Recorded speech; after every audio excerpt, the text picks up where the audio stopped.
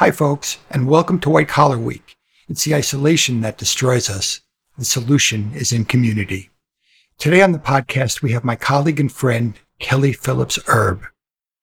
Kelly's a tax attorney, business advisor, and host of the Tax Girl podcast. I reached out to Kelly after reading her column in Forbes about SBA PPP loans. She read my article on entrepreneur.com on the same subject, and she invited me to be on her podcast. It was one of my favorite interviews ever. You can find the link on our website, prisonist.org. Today's podcast continues our conversation and broadens it to include good, solid business and tax strategies that small business people can use to get through these distressing economic times. While many small businesses will certainly go under during this pandemic, unfortunately, others will reset, repurpose, and flourish. Of course, we also give updated information as to SBA, PPP, and EIDL loans. So coming up, our small business edition with guest Kelly Phillips Erb on White Collar Week. I hope you will join us. Hello, and welcome to White Collar Week, a podcast sponsored by Progressive Prison Ministries, the world's first ministry serving the white-collar justice community. I'm Jeff Grant, co-founder and your host. I served almost 14 months in a federal prison for a white-collar crime I committed when I was a lawyer, so I know that it's the isolation that kills us, and the solution is in community. So let's get started. Hi, folks, and welcome to White Collar Week. Today we have a special guest on, Kelly Phillips Erb. Kelly and I have a great short history together. I reached out to her after one of her articles in Forbes on SBA PPP loans, and I guess she liked the email I sent her. Yes. She then checked out an article that I had written in Entrepreneur on the same subject, and we became friends. And I appeared on her Tax Girl podcast, which is a fantastic podcast. She's had great guests on already and in its new iteration. And you can find out more information about that on our website, and there are links to Kelly. But I thought I would have her on tonight, and we would talk about small business in general. I think that the headlines are being dominated by things like stimulus checks and by PPP forgiveness, all important topics. But if I had a small business right now, I guess I do have a small business, but if I had a small business right now and I was struggling to survive in these times, what I'd really want is, what do I need to do in order to get through or get over the hurdle? And so many businesses are not going to make it, unfortunately, through this. But there are some that will prosper, and mostly I think those are the ones that are fleet and can turn quickly and adapt.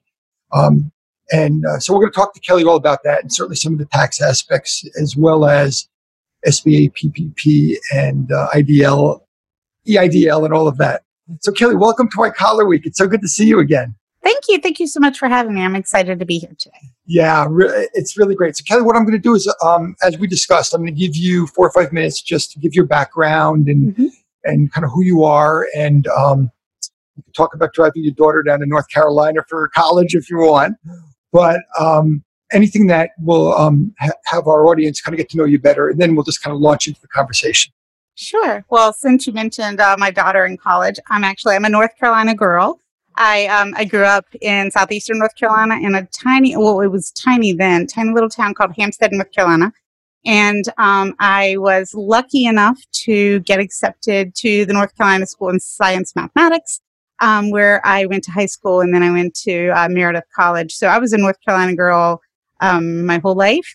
I broke my mother's heart when I applied to law school and moved up north. I tell the story. My mom's very Southern, and I went to Temple University School of Law in Philadelphia, Pennsylvania, and I was there a week. And we were having my mom came up to see me. We were having breakfast at the Broad Street Diner, and my mom just sat there very, very quietly, didn't say anything. And then at one point, she said, "Listen to her, Wayne. She sounds just like a Yankee." And I'd only been there a week. But I loved Philadelphia, loved everything about it. And so I stayed. I was lucky my last year of law school, I got an internship at the Internal Revenue Service. I had always said I'd never take tax classes, but I had this one professor who was phenomenal. I'd actually taken her class as a last resort to get away from some of the trial work because I didn't want to do trial work. And I just happened to stumble into this class that I loved and started following professor instead of the subject. So if I saw her teach something, I'm like, I've got to go take her class. And ended up loving it. And so not only did I get my JD, but I got my Master's of Law in Tax as well. And right out of the gate, I started doing actually estate planning work, high-end estate planning in a little town in New Jersey. And then I moved to Center City, Philadelphia, where I also did high net worth estate planning. But my heart was more towards middle class. That I grew up. I didn't know any female lawyers growing up. I knew one lawyer, just someone in my church. I grew up in an area where people didn't have access to legal services. So it was important to me to be able to provide sophisticated legal services to normal people. Because I think sometimes we get into this habit of assuming that people who need legal help are only high-end people, and that's not true. There are small businesses, there are families who need estates work, there are businesses who need succession planning. And so when the more I started working, especially with businesses that needed succession planning, the more I started helping folks with individual tax needs. And so I sort of kind of morphed into, it's funny, I would consider myself a generalist now, which is something I would have shunned before because I wanted to be niche-y, like everybody wants to have a niche. But I actually consider myself a generalist, but with a specialty, which is that I tend to focus more on like middle class individuals and small businesses. So that's kind of in a nutshell how my legal career began. And then a few years in, my husband and I actually decided we both left our big Center City firms and started our own firm together. And we did our own website, which is at the time was very high tech of us. And I started doing updates on the back end. And it was hard at some point to always update on the back end. And so I had heard about this thing called a blog. And I'm like, you know what I could do? I could just do a blog and put all my tax updates up there. So that's what I started doing. I started a blog. I think my dad maybe was my only reader for the first couple of years. And then one day I got a nice email from the American Bar Association Journal to let me know that my blog had been nominated for one of the best blog awards. And then eventually Tax Girl, which is my blog, it got accepted into the Blog Hall of Fame with the ABA. Yeah, journal, which was nice. And it attracted some attention from some other folks. So since then, I've had the opportunity to write for some really great outlets like Time. And I've been interviewed by BBC, and it's been really cool. Mm-hmm. But I still mostly do my blog. And then I have regular columns at Forbes and at Bloomberg Tax.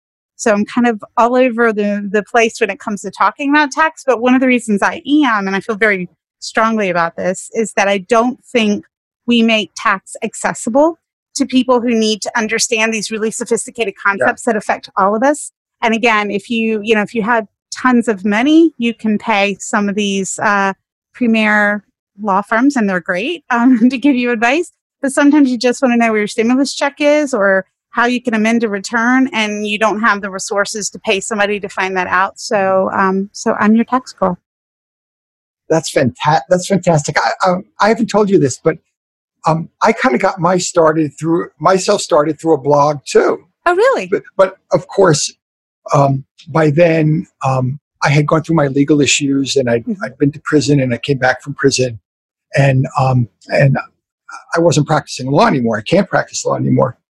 But I had become a minister, and I was ministering in the inner city, in Bridgeport during the day, but in the evening and early morning, I was going to recovery in where we lived in Greenwich, Connecticut. So it was a little strange living in Greenwich and working in Bridgeport. And I was blogging about the kind of differences, the cultural differences and the similarities between those two vastly different socioeconomic places. Oh, that's cool. Although in the same county. Yes. And I got a call one day from a hedge fund reporter, and he said to me, "Are you the hedge fund to ministers? I mean, you're the minister to hedge funders." Uh-huh. And I said, "Well, no. I mean, I minister in the inner city, and I work with hedge funders in Greenwich, but I've never put those concepts together." And he said, "Well, maybe you should." And that's how it all started. Oh, wow. Isn't that, cool. Isn't that wild? Yeah. Yeah, I kind of miss the days back when blogs were newish, because I do think there was a lot of really good content that came out of just that kind of thing where somebody says, why don't you write about this? This is what we're missing, rather than what's going to get me a CEO. And, now some of it's so manufactured. But back in the day, it was really cool that, because I do the same, like people email me story ideas. They ask me questions for my Ask the Tax Girl, and it's still very reader oriented. And I love that. I love that somebody read stuff and knew stuff about you and asked you to do something else or inspired you to do something else. I think that's cool. So we're in a time period now that is probably perfect for your expertise and also for being empathetic and caring and compassionate towards people who are who need their businesses to survive. And yet we know that many of these businesses are not going to survive. Right. So what I'd like to just start to dive into is kind of what's the prototypical situation right now? Like what's going on where you and I are both getting phone calls from people and they're upset, they're crying, they don't know what to do. Right. And what's the real driver of that? And is it that business is dried up? Is it that they never really had they haven't had a handle on their businesses for a long time, for example?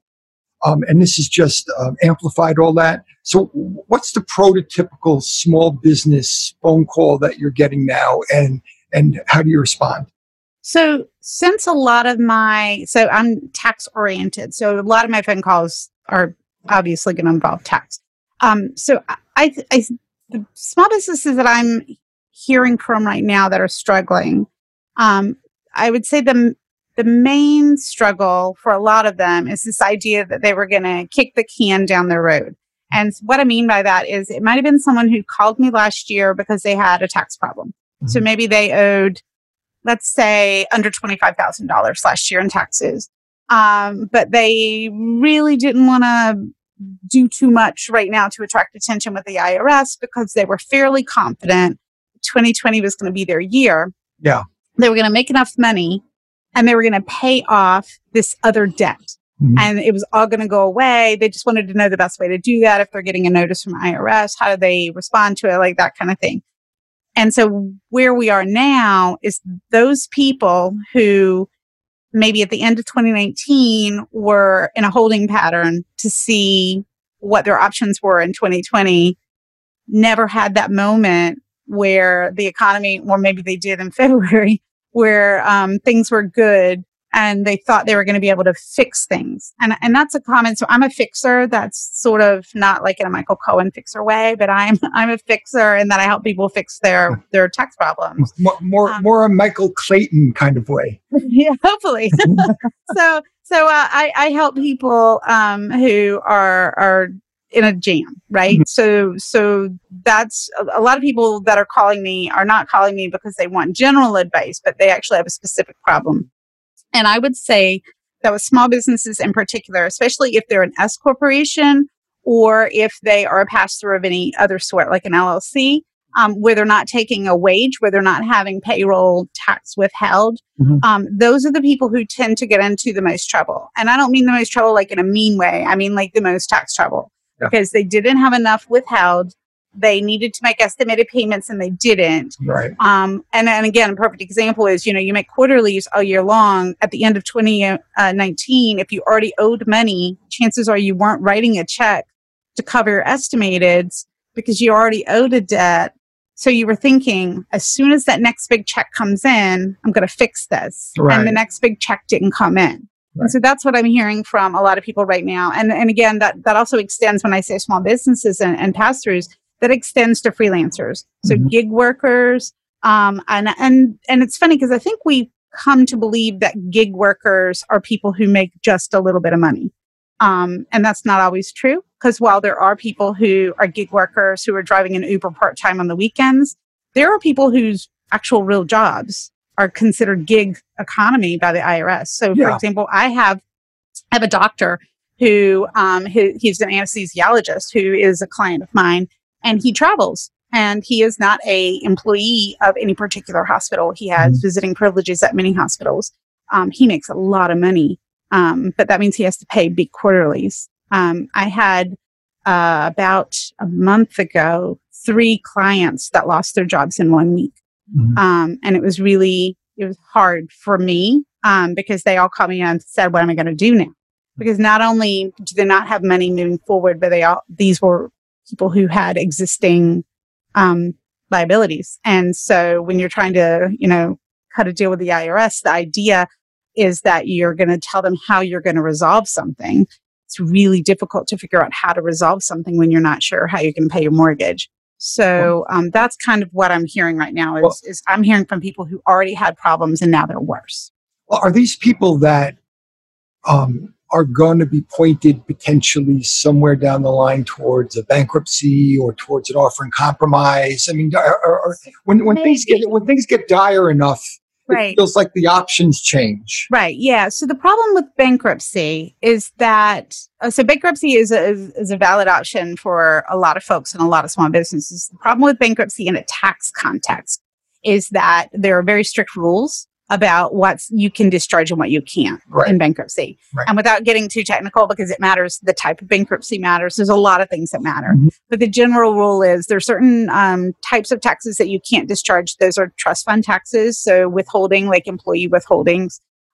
Sales tax is another good example. So those really can't be discharged in bankruptcy typically. And then most recent tax years usually cannot be discharged in a bankruptcy. So bankruptcy, I don't see a lot of folks that come through my door where that's going to be like the number one option. Now, I do have occasionally, like I actually had a guy that I referred to a bankruptcy attorney recently because and he's not happy because he doesn't want to do bankruptcy, but there's not a lot of other options that I can give him at this point. You mentioned offer and compromise. Offer and compromise does work for some people. So an offer and compromise for folks who are listening who don't know what that is, it is when you tell the IRS, I can't pay everything. Typically, it's when you say, I can't pay all that I owe, so I'd like to work out a deal. So either you're going to give them a lump sum or you're going to agree to pay over time a smaller amount.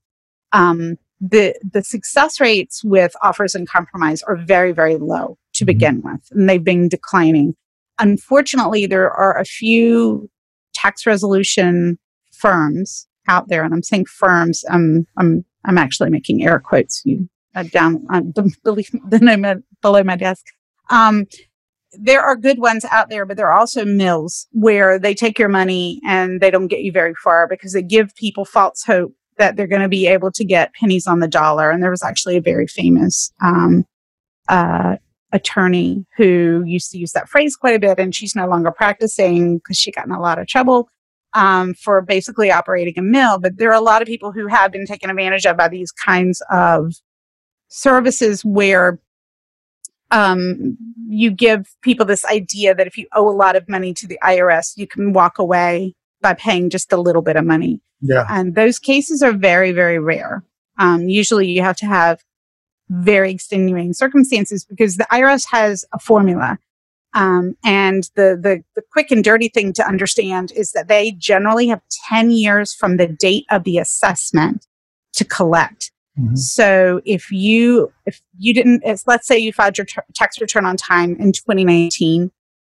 So you filed it for 2019 and 2020, and you filed it by July 15, which was the deadline this year. Right. 2020, the IRS can chase you for that money from July 15, 2020 to July of 2030. So they have 10 years to chase you for that money. Right.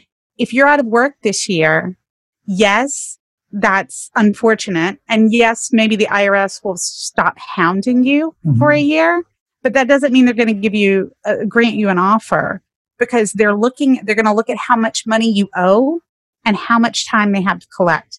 And let's go back to that one I said earlier. Like, let's say you owe $25,000, which feels like a lot of money, right? But the IRS is thinking they have 10 years to collect $25,000. They're usually going to be pretty reasonably sure, especially if you're only having a short-term hiccup, that they're going to be able to collect that money from you.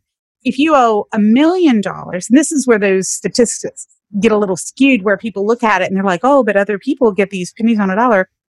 If you owe $1 million, and realistically you're not going to make more than $20,000 a year or whatever because of your circumstances, then the IRS is looking, and they're going to be a little more logical, right? They're going to say, there's no way, if this person isn't even making $100,000 a year, how are they going to pay us $100,000 a year? So then they're more willing to take a haircut.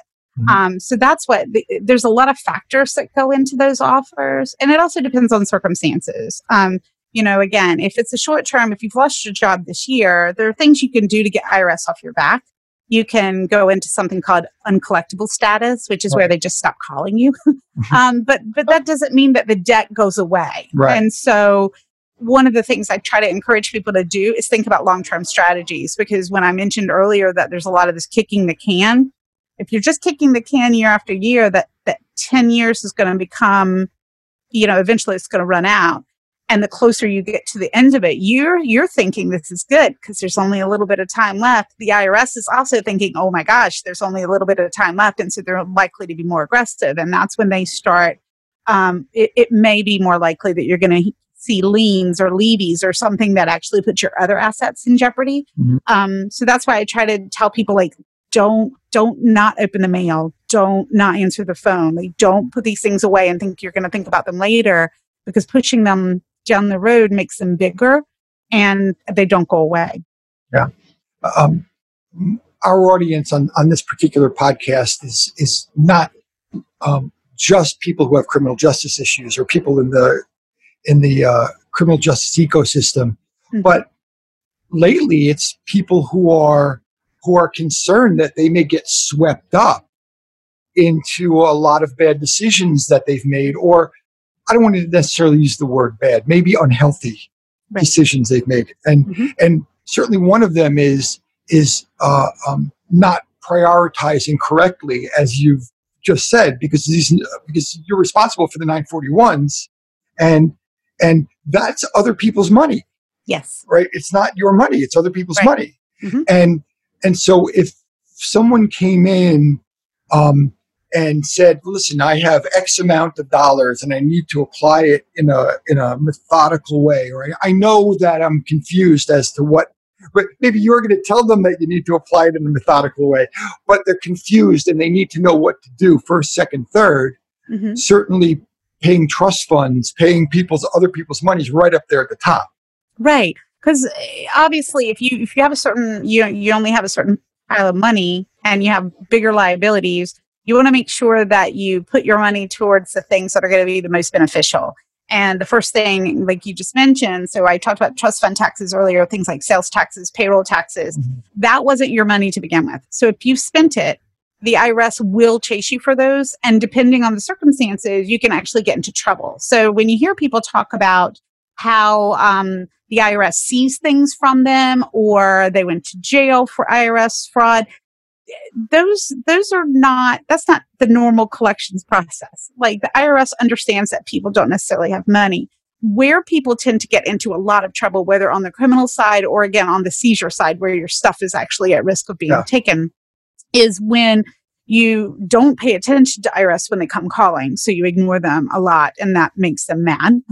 But also when you're spending other people's money, because you have to remember that those sales taxes that you collected from your customers but didn't pay to the state, that wasn't your money to begin with. So it's not that you're not just paying your taxes, which is what's happening like on an income tax. Like if I decide not to pay my taxes on the 1040 this year, I'm just not paying my taxes. But when I'm not paying those trust fund taxes, that means I've taken someone else's money, probably spent it, because that's where most people get into trouble. They think that they're like, okay, I've got $10,000 worth of sales taxes.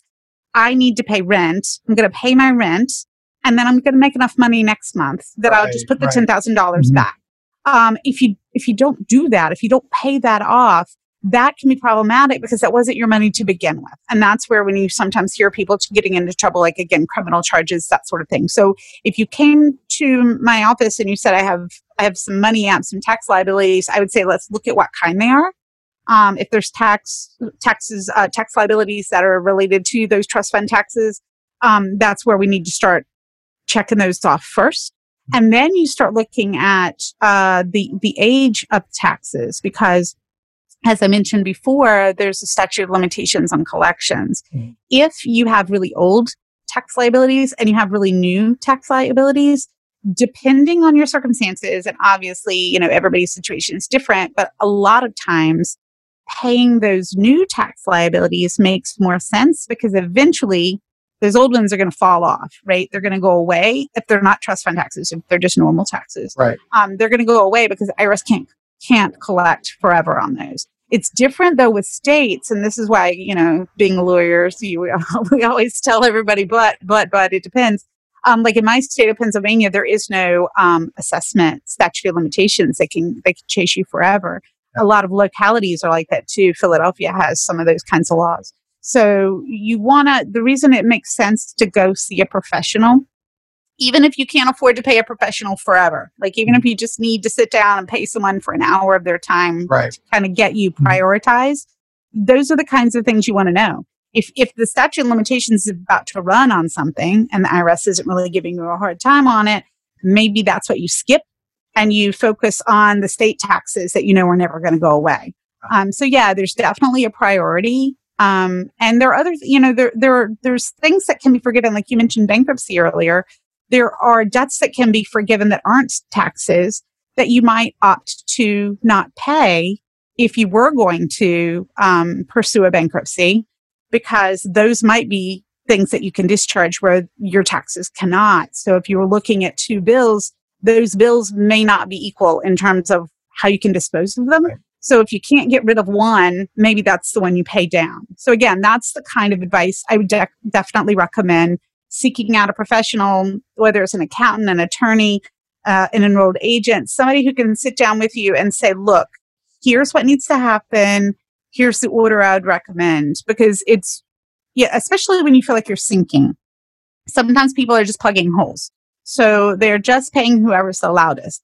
And that's not the best option, because the IRS is actually oddly quiet a lot. Like they'll send you mail, but they're not calling you every 5 seconds, whereas MasterCard is. Mm-hmm. So maybe you pay off MasterCard because you just want the phone to stop ringing, but that's maybe not the best strategy. So I would definitely recommend talking to somebody and saying, like, here's my limited pile of money. Here are my obligations. Here's what I realistically expect to see or not, depending on whether you're unemployed or what's going on. Help me figure out what to do. There are people who call me now,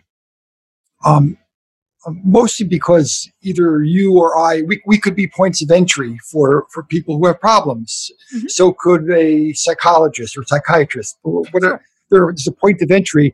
And I certainly need to know at all times what my what the limits are of the advice I can give. And so I'm generally telling people to go take a consultation with a lawyer, because often they have complicated issues, especially if they're involved in criminal matters. Right. But what I see is people panic, and they want to be good people. They want to do the right thing, but they don't know how to survive in trauma. They don't know what to do. Right. So I've had people call me and say, for example, well, we can't pay our bills in this business, a small business. We can't pay our bills. We don't know what to do. Money's dried up. So I'm borrowing money on credit cards, personal credit cards, to pay corporate debts. Yes. Because they think that's the right thing to do. Mm-hmm. And maybe it actually helps mollify some kind of shame or guilt or something that they have, but there's no there's not particularly a good strategy employed right there. So what I do, I say right away, stop, call a lawyer right now, because you need to know what they can come after you for and not. Right. And one of the things that I think a lot of people don't always realize is that when you have a business, one of the first things that people tell you when you're starting your business is you should incorporate, and you incorporate because you want that liability protection, right? So if something bad happens at your business, then they don't take your home. Right. When you start doing what you just said, which is mixing those things, two things can come of that. One, it makes record keeping really hard for when it comes time to do your taxes. And I can't tell you how many audits where IRS is looking through personal checking accounts and things because you're mixing funds. And that's not to say, I know a lot of accountants absolutely 100% say you should have separate accounts. I think that's true if you have a separate legal entity. A lot of people who are solos or who are gig economy, they may not. And I know that there are probably accountants listening that are banging their heads on the table saying, no, you should always insist. I think it's the best idea possible to separate your assets from your business, even if it's not a separate legal entity. So if I'm Kelly Erb Catwalker, I would prefer, if I'm your lawyer, I prefer you to have a separate Catwalker bank account and a separate Catwalker credit card, and then your personal stuff. Realistically, as a busy mom, as somebody who owns a business, I get that that's not always going to happen, especially if it's a side gig or if you're freelancing, because it's much easier with, I'm the Erb Law Firm, which is my law firm. If it's the Erb Law Firm, it's a whole lot easier for me because we have that already set up. I have a person, I have a bookkeeper, I have, somebody who pays my bills for me. I don't have to do that. But if it's just me, then yeah, you mix things, right? But when you mix things, first, as I mentioned, you're confusing things for the IRS on an audit. And then second, you're potentially putting that liability protection that you work so hard at risk, because now you've said to creditors, you're not really supposed to touch my personal assets because they're completely separate from my business, except for the times that I've decided they're not. So, you're kind of blurring that line. And so it's really important, I think, to try to keep things separate. And if you're finding yourself needing to loan your business money or those kinds of things, you should really try to formalize those agreements, even if it's making notations promising to pay back, that kind of stuff, just so it's not so loosey-goosey. But I agree, though, that when you get overwhelmed, it becomes really easy to just, I'm transferring money back and forth or whatever is easy. I'm gonna use my business car for my personal use because I'm going to get rid of my personal car and we'll just call it, my business car. But the IRS says, where's your regular car? And you don't have one, then that, becomes problematic. So you have to be careful when you're blurring those lines. Yeah. On the white collar side, there's something similar because, for example, if your business is deemed a criminal enterprise, for example, what they can do is they could seize your assets, or they could or they could freeze your assets, and it's helpful to be able to have clear tracing of what was acquired outside of the business and what was acquired inside the business. And I can't tell you how many times people will come to us and say the wife's personal assets got frozen by the U.S. Attorney's Office, and she had nothing to do with anything. Potentially, I mean, what I mean is the innocent spouse, not the wife. Yeah, sure. Innocent spouse. Yeah. But she doesn't. But the records aren't clear that this was actually money that she inherited from her parents. Right. And now they've come into the combined funds, and perhaps what they've done is they've used money to buy a house. So now how to unpack all of that so that it can to find out what are tainted assets and untainted assets can be really difficult. Yeah, we see that in the tax world a lot too, though, because if you if you're moving assets back and forth, I have a client whose husband got into a lot of trouble, and all of a sudden, IRS was trying to seize their personal bank account. They got a levy notice, and she's like, "But this doesn't have anything to do with me." And that's a lot. That becomes more expensive trying to prove that it doesn't have anything to do with you. And then the other thing that you mentioned when you were talking about like commingling and how it can potentially be problematic is there so many times. Then you mentioned spouses. It does tend to be wives in my experience that kind of get sucked into some of this. Of course. But when people first start their businesses and they want to either look bigger than they are, or they all of a sudden the wife becomes or the spouse, but often the wife becomes the secretary of the corporation or becomes the tax matters partner. I can't tell you how many times I've seen that, kind of going back to the trust fund tax issue. I'll tell you a devastating story. I had a client who years ago she was in an abusive relationship, left, got a job, thought things were better, got a notice that she owed hundreds of thousands of dollars to the state in sales taxes for a company that she had never worked for. And we investigated, and it was her husband's company.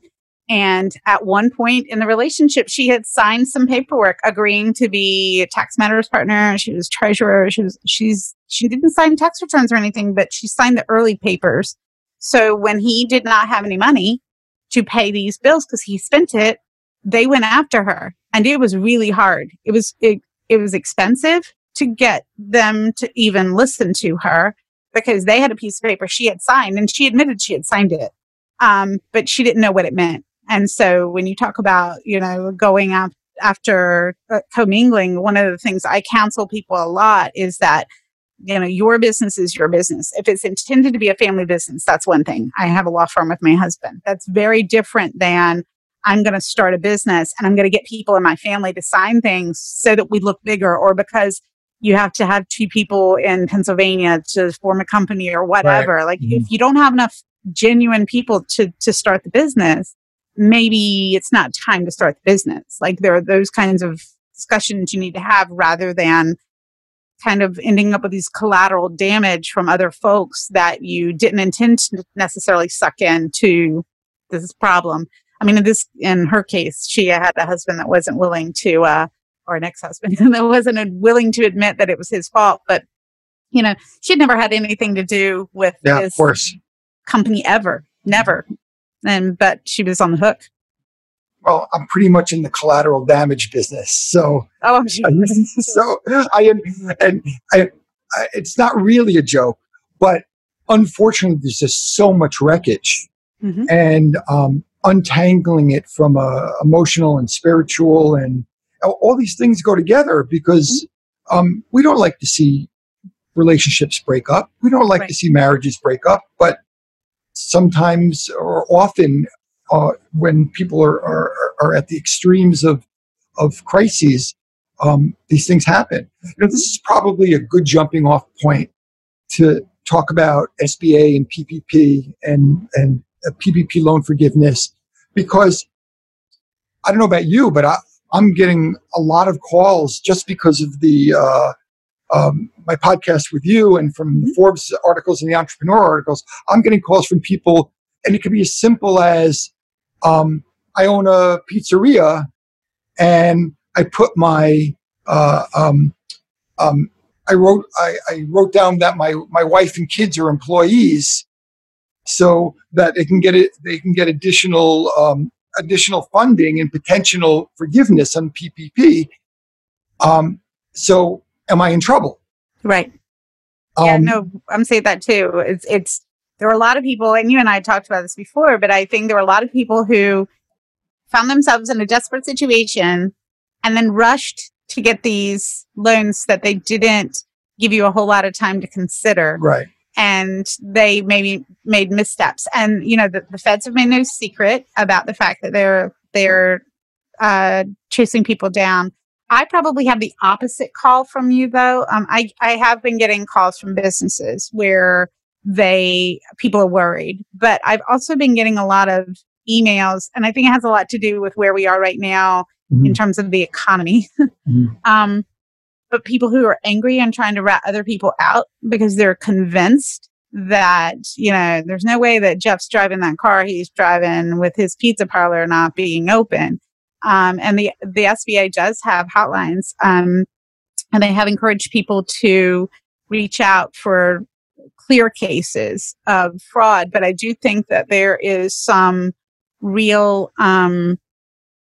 anger over people who are seeing maybe that Kanye West company got some money, maybe that the Lakers got some money, and they feel like, how come everybody else is getting something and I'm not? And that's not fair. Right. So they're kind of throwing other people under the bus. I have gotten quite a few emails asking me how they can turn somebody in. So I refer them to the SBA page on that. There's a website, a place where people can report. But one of the things I used to talk about a lot in the tax world is, the idea of revenge porn, that, you're going to get somebody back. The same thing happens in the tax world.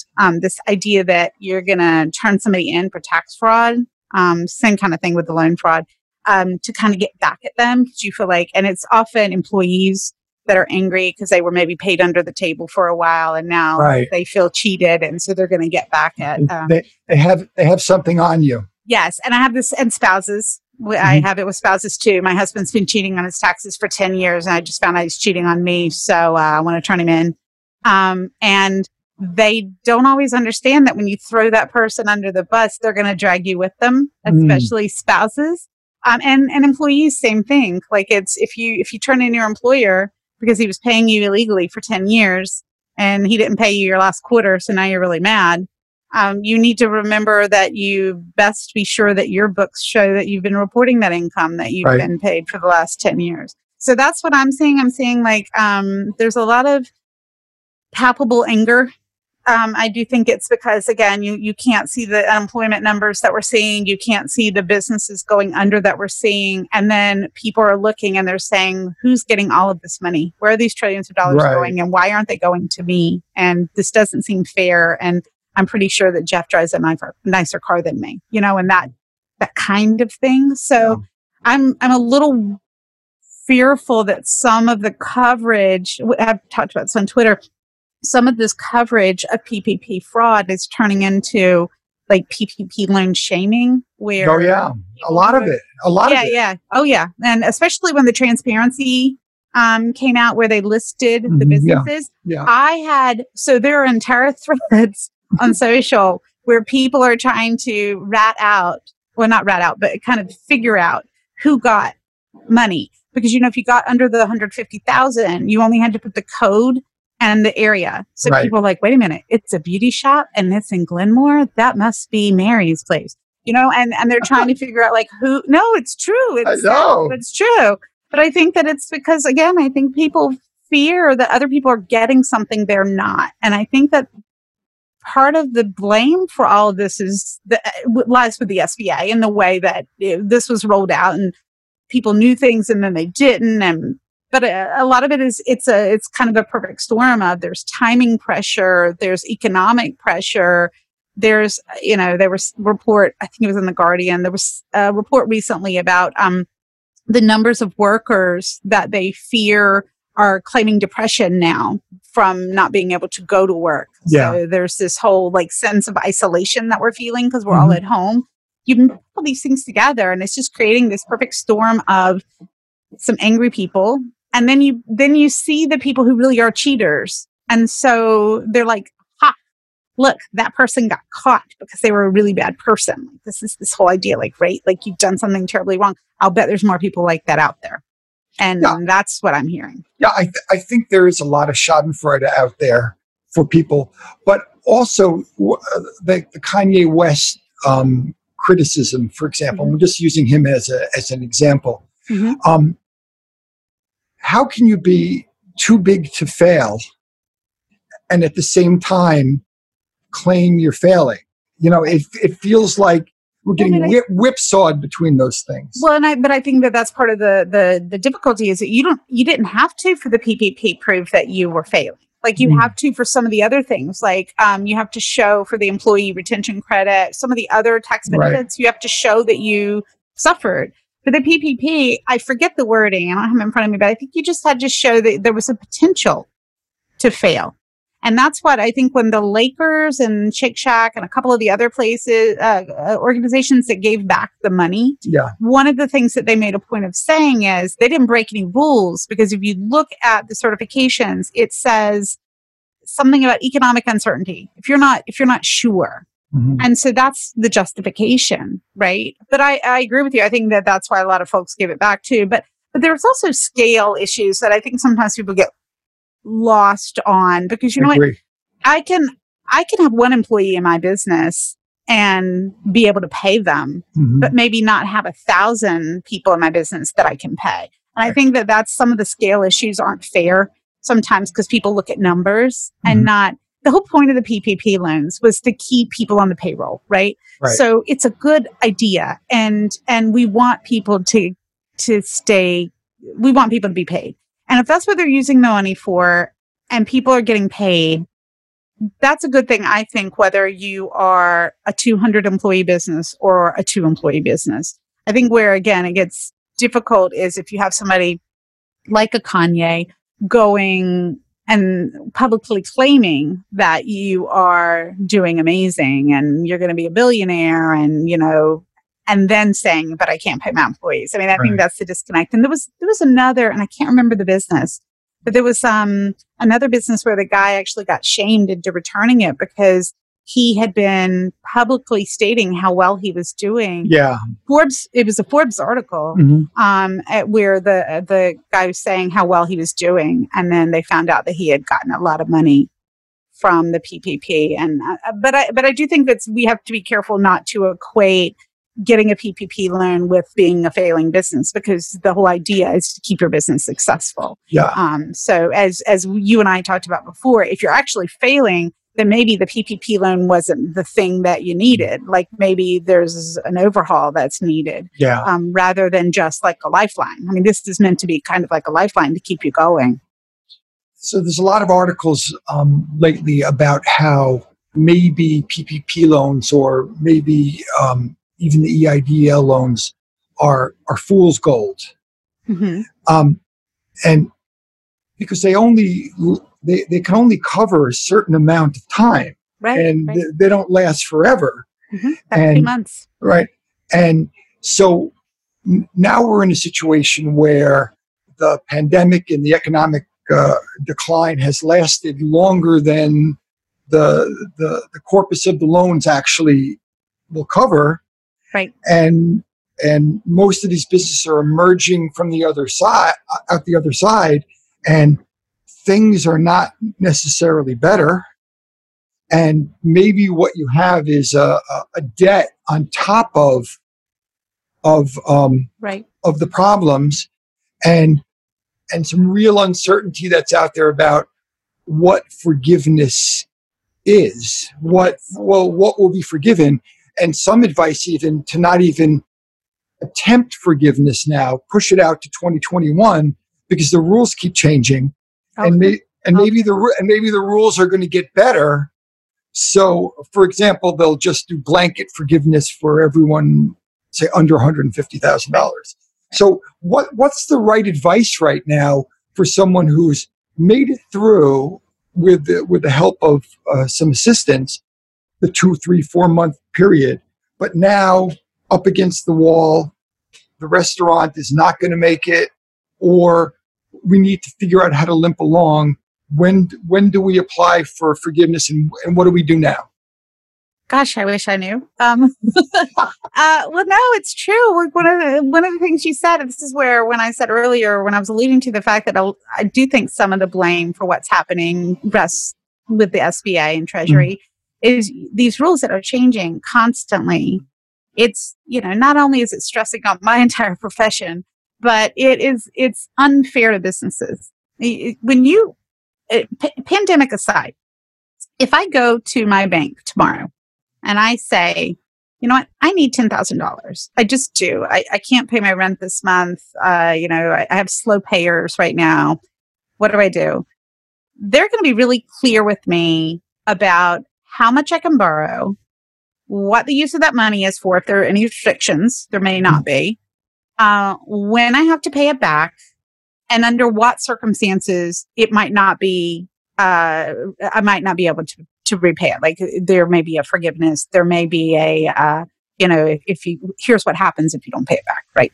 So, maybe it's secured, maybe it's not. Like, all of this before you sign the paperwork. Right. The problem with this PPP, and EIDL, I will say is at least a little more established. So I think it's a different a little bit of a different ball game. But for PPP, when you signed that paperwork, if you signed it, let's say you signed those papers in April, May. Right. Right now, there's been temporary guidance. There's been interim rule guidance. There's been final interim rule guidance. Constantly, we joke, Fridays at 4:15, the tax Twitter collectively waits to see if there's going to be new guidance. It's regular now. And you are not necessarily anymore subject to the same set of criteria that you thought you were. Now, the SBA and Treasury takes a different perspective. They think they're just tweaking. But so when you ask, what do you do? If you had asked at the beginning of the program, I would have said, figure out your forgiveness period at the end, submit your application. Like, it was very, very clear what you do. Now there are options. There are alternative dates. There are the rules for forgiveness are changing. The rules that were in both the HEALS Act and the HEROES Act. So the Senate and the House Act. The Senate bill was proposed but not voted on in July, and the House bill passed in, I want to say April, May? No, June. It was spring. Yeah, May, I think. Those are not law. Those were proposals, but all of them have suggested changes to the rules. The other one that your listeners may be familiar with is you can't deduct the expenses associated with the money that you spend out of the PPP because it's forgivable. So the Treasury has taken the position that you can't deduct those expenses. Some tax professionals feel that's the wrong result. And they've actually asked Congress to address it. Congress keeps, depending on the week, saying, yeah, maybe we should, maybe we shouldn't. So people don't know if that's going to change. It's really hard to give guidance right now. So I can't imagine being the small business asking, because if you ask 5 attorneys that question, I'll bet you'll get 5 different answers. My answer is to find someone that you trust and keep them informed and keep listening. Why don't we kind of explain the deductibility issue or unpack it just a little bit? Because It seems to me that if what you bring in is income, you can offset it by expenses. But if what you're given is a gift, then you can't offset the expenses. Is that basically what they're saying? So a lot of this is where you're going to get hate mail from tax professionals who don't agree with my assessment here. I actually believe that the IRS is right on this to not grant deductibility for the expenses for the exact reason that you said.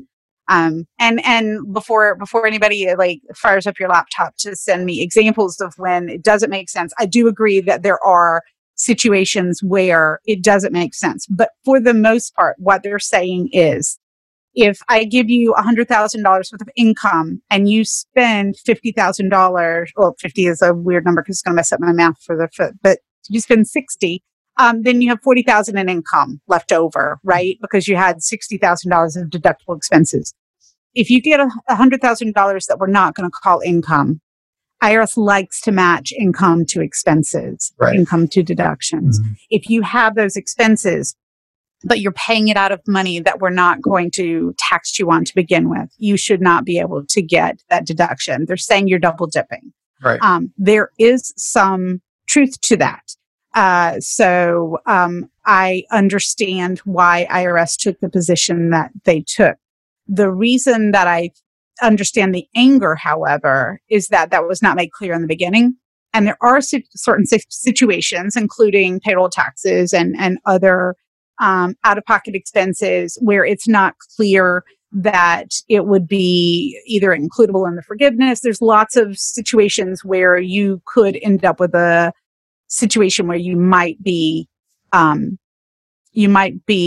spending money out of pocket that's not related to the forgiven piece, and you may not come out ahead. So, and tax geeks, the ones that I associate with on social, many of them have put forth like concrete examples of how that could happen. But overall, the idea is that if it's not income, it shouldn't be deductible. But, if we were to all agree that that's the right result, it still doesn't take away from the fact that was not made clear in the beginning. It also doesn't take away from the fact that more than one person in Congress has expressed, on both sides of the aisle, have expressed repeated concern about this not being in the bill. And then that's why there have been suggestions that this would be fixed in Congress. I think what's driving people nuts, kind of again, the theme that we've been talking about is there's so much uncertainty. And when you're already in an uncertain economic position, if you're not sure where your next check is coming from, if you're not sure you're still going to have a job, to not know how the money that's been promised to you to help you is going to be treated overall just adds to that worry. It adds to that confusion. It adds to the expense because now you have to pay someone to help you figure it out. It's not fair. I mean, and I understand that, again, this program was kind of rushed out, but how many months are we into it now that we still don't have any understanding? And it feels like it's been top-down guidance. So sometimes people will ask, for example, people will ask Mnuchin questions, and then all of a sudden we have guidance. We've seen that with stimulus checks as well. Of course, and so it's hard. And I think that, you know this too, from money is stressful the best of times. The thing that can sometimes make you feel better about the money is understanding what the next step is and understanding what your path is. So that's why when a taxpayer comes and they say, I owe this amount of money, that's why we talked about, like, let's prioritize. Let's figure out where you need to be. Let's figure out if I told you that trust fund taxes were dischargeable today, but then they're not tomorrow, and then they are again the next day, that just creates constant agitation and worry. It's not helping you with certainty. That's why we don't do that. That's why the law is written the way it is. That's why we have the regs. That's why people can help guide taxpayers into better situations. It's really difficult to guide people into better situations when you don't have that firm footing, when things are constantly moving. It's really hard. And I've talked about this a lot, but as much as it's frustrating for taxpayers and as much as it's frustrating for small business owners, you have to know that tax professionals, we're sleeping at night. We're not sleeping at night, tossing and turning, trying to figure out how we can help people when the rules are changing all the time. Right. It's hard. So are you saying, or is there some kind of implicit advice here that the most conservative way that you could look at this is, government, if you're going to give me $100,000 in PPP money, I have to match it with 30%. Say you'll give me 100,000, but I have to put up 30,000 because I might have to pay taxes. Well, you won't have to pay taxes on the 100. I mean, so I don't want to scare anybody. The forgiveness piece is the forgiveness. I mean, unless you don't meet the criteria for forgiveness, right? But the it's not income to you. That's clear. Where the problem is can you then deduct on top of that? Because exactly. The kinds of, for example, payroll, which is what the whole point of it is. Payroll comes with extras, right?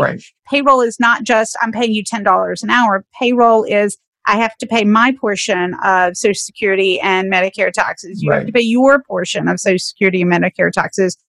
There's going to be withholding. There's going to be state unemployment insurance. There's a lot of factors that go into it. And, which of these things can we deduct, especially if we have to pay out of pocket? And what if that goes over the 100? I mean, that's where people, I think, are really confused. But just to be clear, the money itself, if it's forgiven, which if you follow the rules, it should be, is not intended to be taxable. The concern that people have is whether the expenses related to the money are also deductible. And right now, the answer is no. So, where I'd like to head towards for the end of this of our conversation, which is, by the way, fascinating, and I hope I love talking to you. Thank you. Yeah, and what I'm really hoping is that people aren't afraid to kind of dig their fingers into this, because this is your life, this is your business, and this is kind of the most important thing that you can focus on right now, because as hard as it is to launch a successful business, it's pretty hard to unwind one too. Absolutely. These are all things.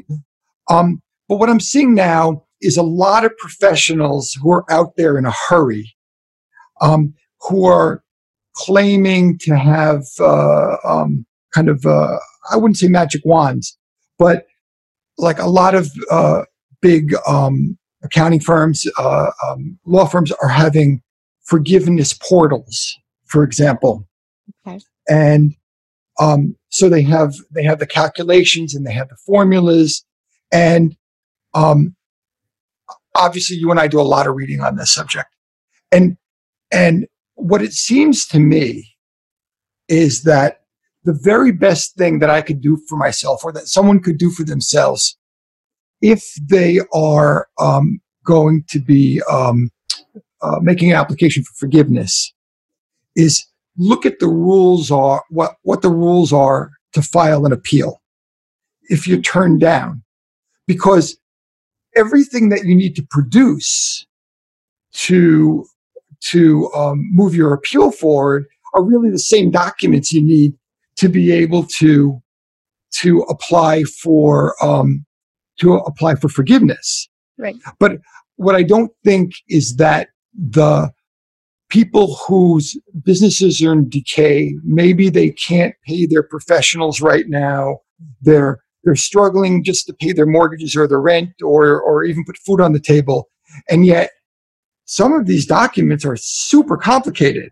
They're things that aren't ordinary course of business documents. You have to actually put them all together. Right. And this is not like the kind of stuff that you can, at the end of a business day, spread out on the bed. You have to have some innate understanding of the way these things go together. So what do? Now it's what do I do if I can't afford professionals to actually help me put my application together, and I don't want to start going down one of these portals from companies I don't know. Right. What are the steps? Well, so I'm gonna be so lawyerly and say you need help anyway. So there's a lot of I think there's a misconception that it's always expensive to hire professionals, and that professionals aren't for everybody. There's somebody out there who's a good fit for you, in terms of money, in terms of style, in terms of level of involvement, because there are people who sometimes want to do everything. They just want someone to hold their hand occasionally and make sure they're going in the right direction. So my advice would be, so I'm not going to answer your question the way I think you wanted me to. That's all right. But my advice is to find your person. Like go out there and find. It doesn't have to be an attorney. It doesn't have to be a big law firm.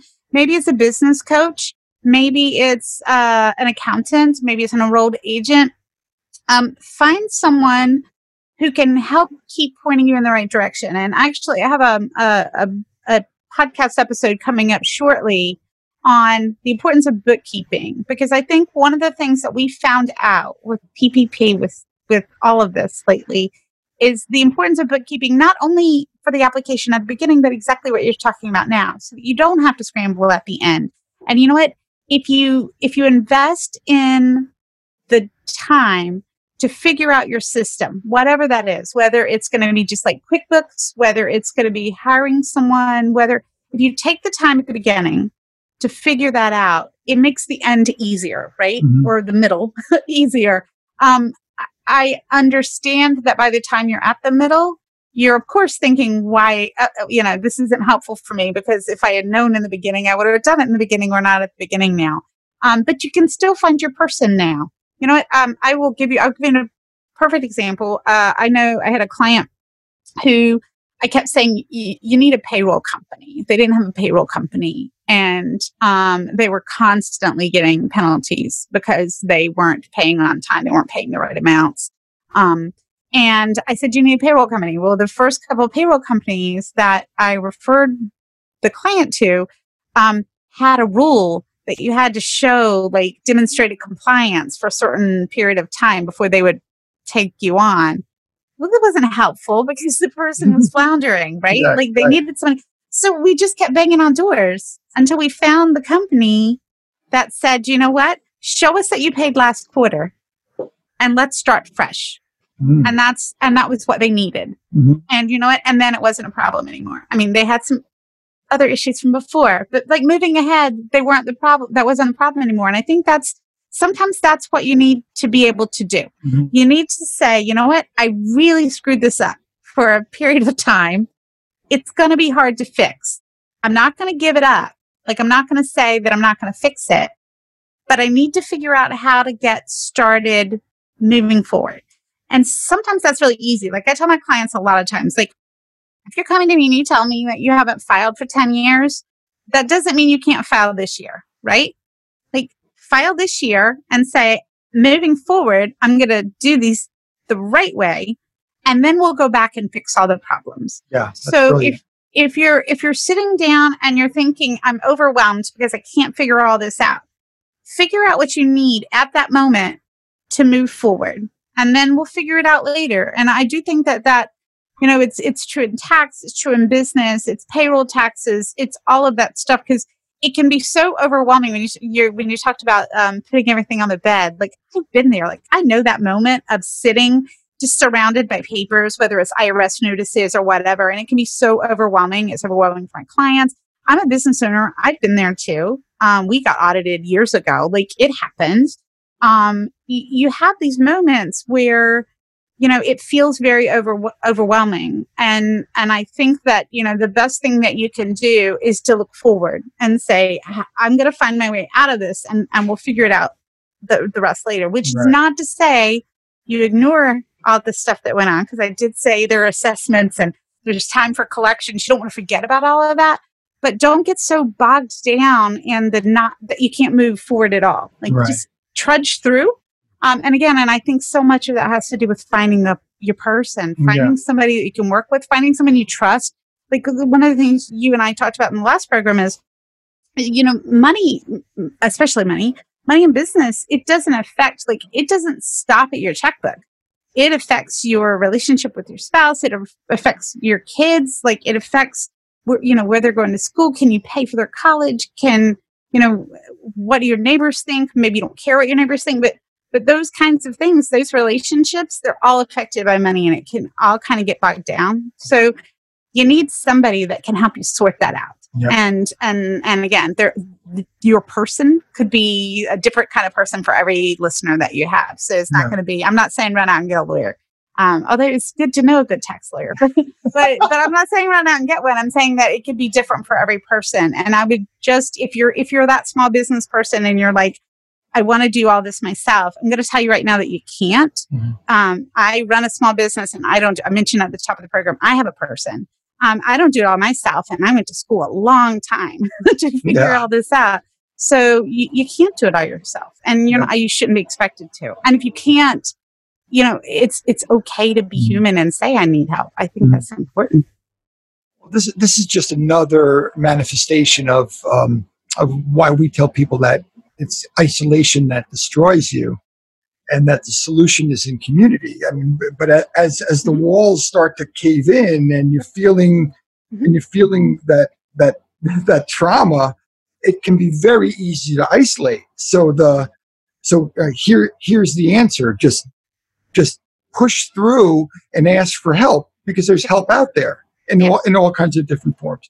Yeah, and there's also free help available. I mean, not necessary for like PPP necessarily, but there's free legal help available. There's free tax help. There's SBA. Like, I should say, since I bashed them earlier, SBA actually has, like, if you go in, like, obviously can't do it right now because of the pandemic, but when you go into their offices, they have small business workshops. They'll help you put together business plans. They'll look at your business plan and say, this is or is not working. Here's what you need to do. So there are a lot of resources out there. You just have to be like, keep your eyes open and your mind open to listen to advice. Yeah. And all kinds of other different places like SCORE and county foundations and small business, all kinds of different resources. Chambers of Commerce. And sometimes even your bank. Like I mentioned earlier, if you have a good relationship with your bank, why not? And I'll tell you another quick story. I know that you had a quick point, but when we very first started our law firm, I'm the world's worst for collecting bills. Like I hate it.